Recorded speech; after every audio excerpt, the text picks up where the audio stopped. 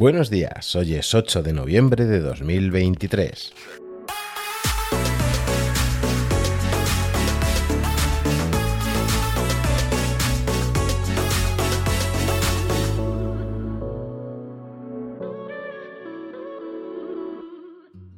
Buenos días, Guadarrama. Las temperaturas hoy tendrán un par de grados en las mínimas más que ayer y lo notaremos a primera hora de la mañana. Aumentarán hasta los 10 grados sobre las 5 de la tarde, hora en la que con mucha probabilidad empezará a llover. Tenemos un día de nubes, pero existirán pocas probabilidades de agua. Si bien es verdad que a partir de las 2 de la tarde puede existir más riesgo, hasta las 5 o 6 de la tarde no se espera que empiecen las precipitaciones. Hoy es el Día Mundial del Wi-Fi. Sí, ese día en el que te animamos a desenchufarte de la red inalámbrica. La idea detrás de esta curiosa celebración es hacernos conscientes de los posibles riesgos para la salud que implica el uso desenfrenado del Wi-Fi. Pero, ¿de dónde surgió esta ocurrencia? Pues bien, la Federación Ambientalista Internacional, o llamada FAI, fue la responsable de esta idea en 2016. Su objetivo es poner de manifiesto los riesgos que enfrentamos cuando nos conectamos a Internet a través de este sistema inalámbrico. Según esta organización, las ondas Wi-Fi emiten radiaciones que pueden alterar nuestros ritmos biológicos, afectar a nuestro estado de ánimo e influir en nuestra salud en general. Por eso, nos instan a unirnos en su campaña educativa y de concienciación, promoviendo un uso más inteligente de los dispositivos y explorando alternativas al Wi-Fi. Es un día para desconectar y abrazar un estilo de vida más Wi-Fi libre.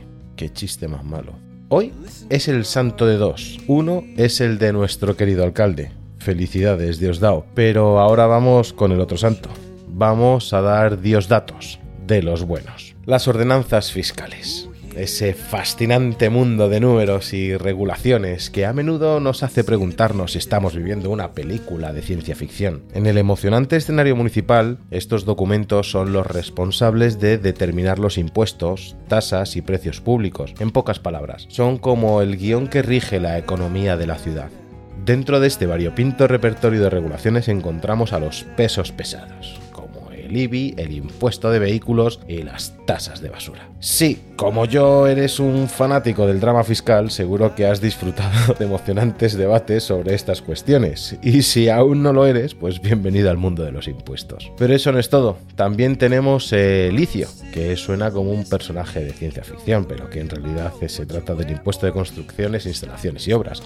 Un verdadero galimatías para los no iniciados. Luego vienen las tasas de licencias, que son como los boletos de entrada para el emocionante parque de atracciones de la burocracia, y no podemos olvidarnos de las estrellas del espectáculo, que son los precios de cultura y deporte. Esas tarifas deciden si podemos disfrutar de una tarde de cine o apuntarnos al gimnasio sin tener que perder un riñón. Todo un drama. Las ordenanzas fiscales son como el guión de una película, determinando quién paga qué y cuándo. Así que prepárate para este emocionante viaje al mundo de los números y regulaciones municipales. ¿Quién dijo que los impuestos no podían ser divertidos? Ahora es cuando el humor se evapora y la ciencia ficción, la miserable calidad de gestión se presenta a escena.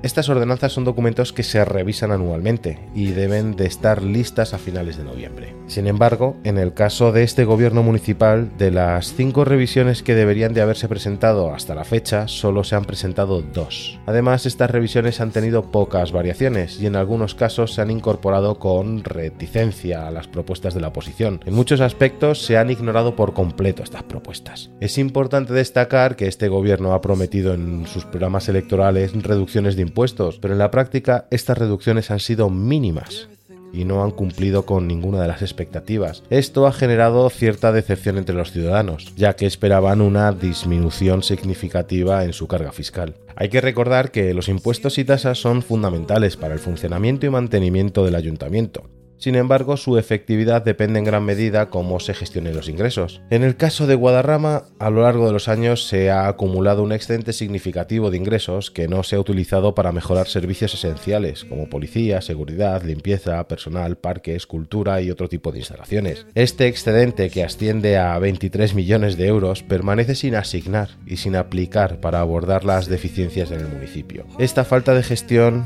adecuada ha llevado a una situación en la que los ciudadanos ciudadanos no están viendo los beneficios de los impuestos que pagan, lo que genera preocupación y descontento en la comunidad. Aquí me retomo a capítulos diarios en los que ya hemos narrado sobre las cabezuelas, limpiezas, plagas, salud, educación, en definitiva, que mucha promesa, mucho vamos a hacer, pero la realidad es que las acciones a acometer son siempre partidistas, insignificantes para el ciudadano y lucrativas para el alcalde y sus secuaces. Recordemos que ellos sí han visto subidas de sueldo por no hacer absolutamente nada.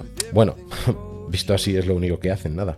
Es necesario señalar que los presupuestos anuales son un requisito legal ineludible. De acuerdo con el artículo 169 del Real Decreto Legislativo 2/2004, los ayuntamientos están obligados a presentar sus presupuestos para su aprobación antes del 31 de diciembre del año anterior, una norma que, lamentablemente, el gobierno de Guadarrama tiende a incumplir de manera rutinaria. A lo largo de su mandato, solo presentaron 2 de los 4 presupuestos requeridos, a pesar de contar con el apoyo de la oposición en un intento de sacar adelante el pueblo. No obstante, esta colaboración no se ha traducido en acciones concretas. Ahora parece que este año tampoco tienen la intención de presentar el presupuesto del 2023, a pesar de su mayoría absoluta. Una contradicción con respecto a sus quejas habituales y excusas en este sentido. Esto es solo otro ejemplo de ineficiencia e incompetencia, lo que resulta en retrasos significativos y falta de ejecución, incluso cuando cuentan con la aprobación parcial de la oposición.